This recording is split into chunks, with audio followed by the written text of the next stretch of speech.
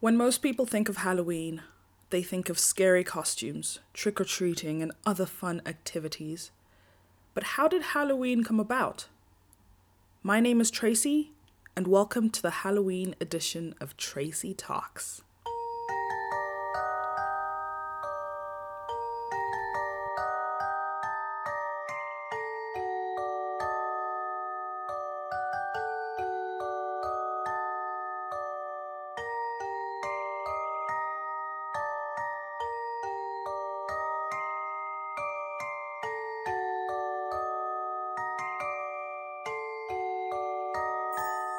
Halloween is a time for celebration and superstition.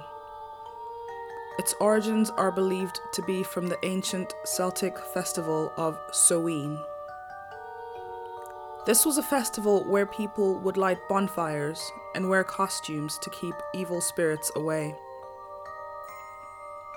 In the 8th century, Pope Gregory III chose November 1st as the day where all saints and martyrs would be honored. This holiday also involved some of the traditions of Samhain.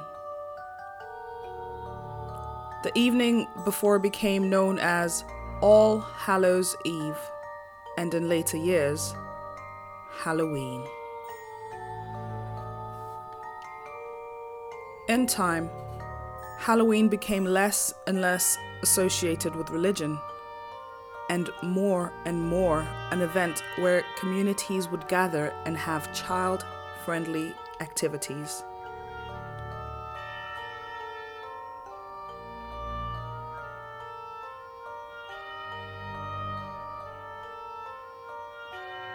Remember to like, comment, and subscribe. You can find Tracy Talks on SoundCloud, iTunes, Stitcher, and pretty much anywhere podcasts are available. If you listen on iTunes and you are enjoying the show, then please leave a 5-star rating. You can also find me on Instagram and Twitter at Tracy Jacobsen. That's TraCiJakobsen. The J sounds like a Y because it's Norwegian.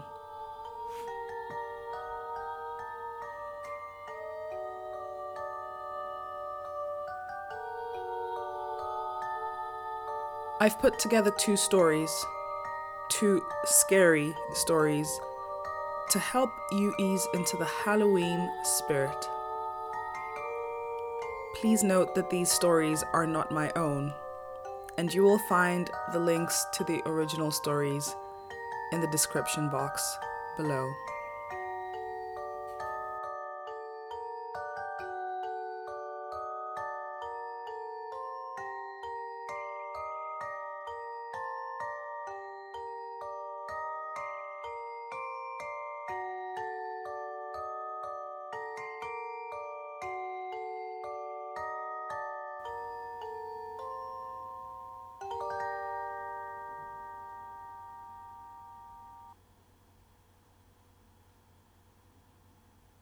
The Yellow Raincoat is a scary true story about a young Korean woman who has a frightening encounter on an elevator. It is based on a supposedly true story. I don't know, you be the judge of that.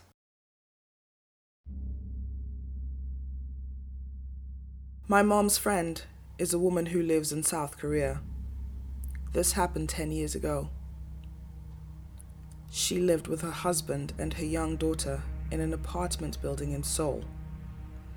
At the time, her husband was always at work during the day, and her daughter was very young, so she was a stay-at-home mother. One day, the woman went out to run some errands, and she took her daughter with her. When they came back, they stood in the lobby of the apartment building and pressed the button for the elevator. When it arrived and the doors opened, she saw that there was a man already in the elevator. He was wearing a yellow raincoat, and he also had a yellow hat on his head. The woman got onto the elevator with her daughter and she pressed the button for her floor. Something about the man made her feel uneasy. He never looked up at her. He just kept staring at the floor. It was as if he was keeping his head down so she couldn't really see his face. As the doors closed and the elevator began to ascend, the woman glanced at the man at the corner of her eye. She noticed that he was carrying something close to his side, something that was wrapped in newspaper. The man was making her nervous. Something about him wasn't right, but she couldn't put her finger on what it was. She made her daughter stand to the other side of her. She didn't know why, but she wanted to place herself in between the man and her daughter. There was an uncomfortable silence as the elevator slowly went up, floor by floor. The woman glanced at the elevator buttons and noticed that only one button was lit up. It was the button for her floor. None of the other numbers had been pressed. Things started to click in her head. That's when she realized what it was about the man that was making her so nervous. He was wearing a raincoat, but it wasn't raining outside. The woman started to panic. She took out her cell phone and, even though her husband was at work, she pretended she was calling him. She started saying things like, I'm on the elevator and about to get off. Can you open the front door for me? And making it seem like her husband was waiting at home for her. When the elevator reached her floor and the doors opened, she quickly grabbed her daughter by the hand and got off. She started to walk as fast as she could down the hallway to her apartment. Glancing back, she noticed that the man had also gotten off the elevator on her floor and was slowly following her down the hallway. When she got to her apartment, she started to bang on the door and say loudly, "Hey, I'm home, open the door." She even tried to make it seem as if her husband was coming to answer the door. When the man in the yellow raincoat saw this, he stopped in his tracks, turned around, and started to walk back towards the elevator. She watched him until he got back on the elevator, and then she breathed a sigh of relief. She started to punch in the key code to open the door, but her hands were shaking so much.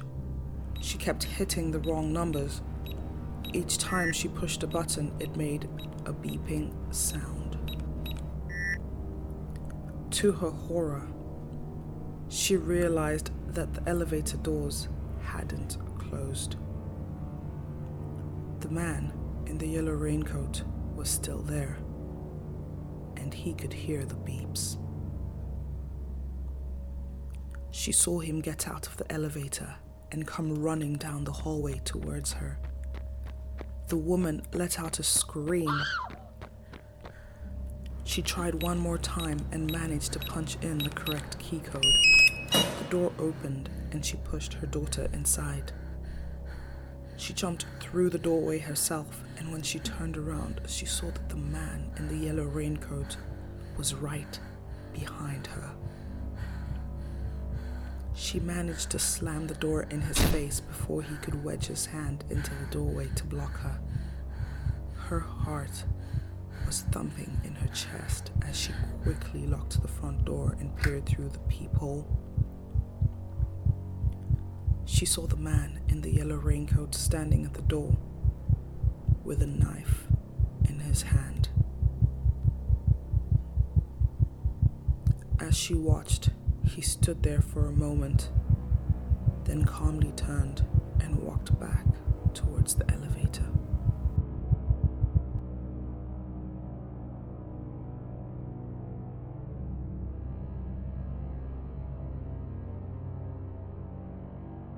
A few months later, the woman was watching television when a news flash came on.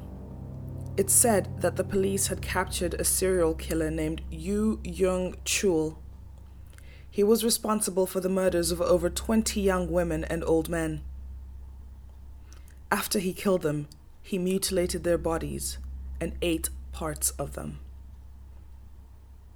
The woman told my mom that she could never forget the dread she felt when she saw the footage on the news of the serial killer being led away by police. He was still wearing the same yellow raincoat.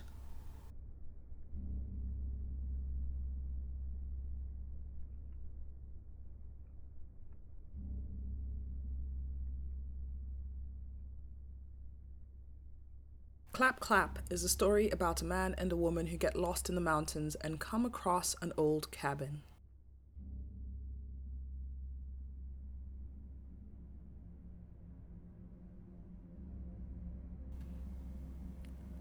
One day, a young married couple went hiking in the mountains. As the sun began to set, they realized that they were lost.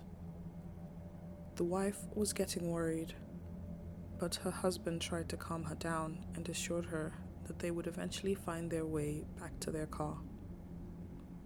However, after walking for hours, they still had no idea where they were. It was growing dark, and the man and wife were getting desperate. They didn't have a map or a compass with them, and all the trees looked the same. Just when they were about to give up hope, they came across an old cabin in a clearing. The cabin looked as if it had seen better days. It was dilapidated and seemed like it hadn't been used in a long time.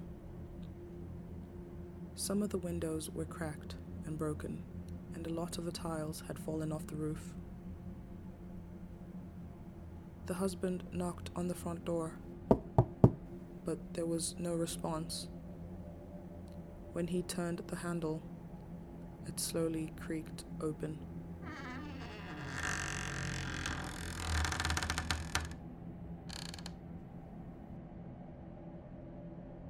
Inside, they found that it was in a bad state of disrepair. There was very little furniture, and the floor was covered with a thick layer of dust.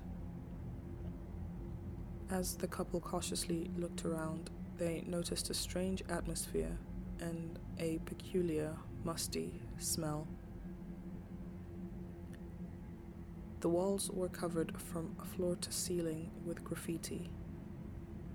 Written in red paint, the words, "Death, death, death," repeated over and over again. The man and woman were unnerved. With a shaking hand, the husband reached out to touch the wall. He was horrified to find that the paint was not yet dry. The couple were very frightened, but they had nowhere else to go. They knew that the mountain was dangerous at night, and there were lots of wild animals prowling the woods. Despite the creepy writing on the walls, they decided to stay the night.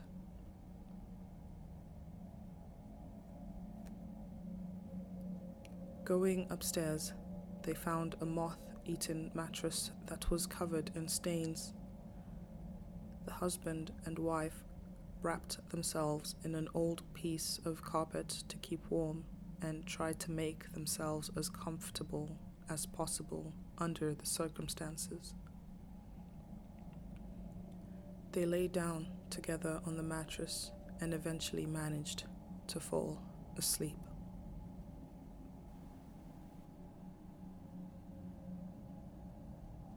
Sometime after midnight, the couple were awakened by a strange, rustling noise.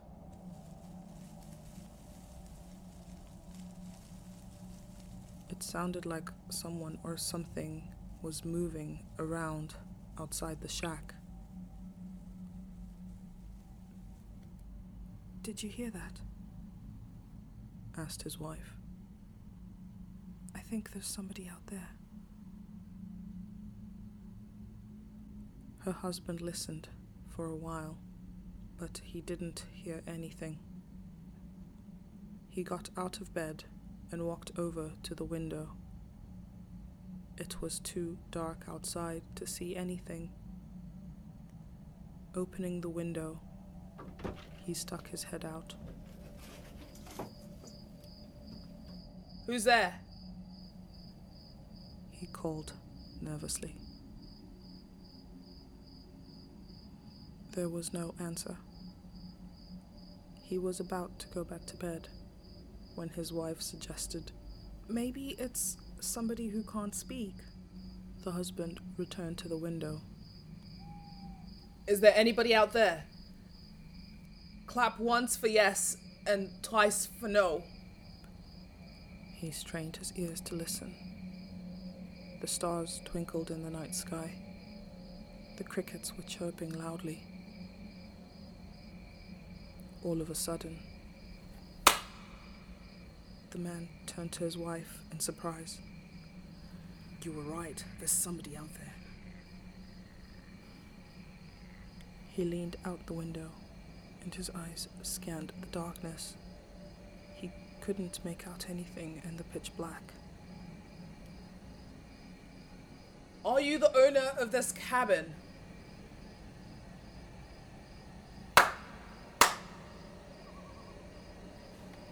"Are you a man?"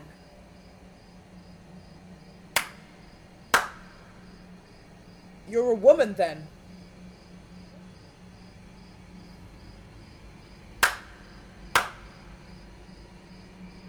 "Are you human?"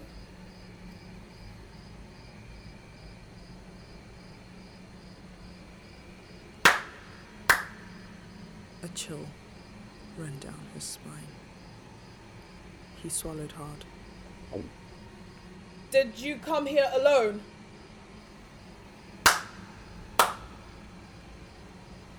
"How many are with you?" "Clap once for each person."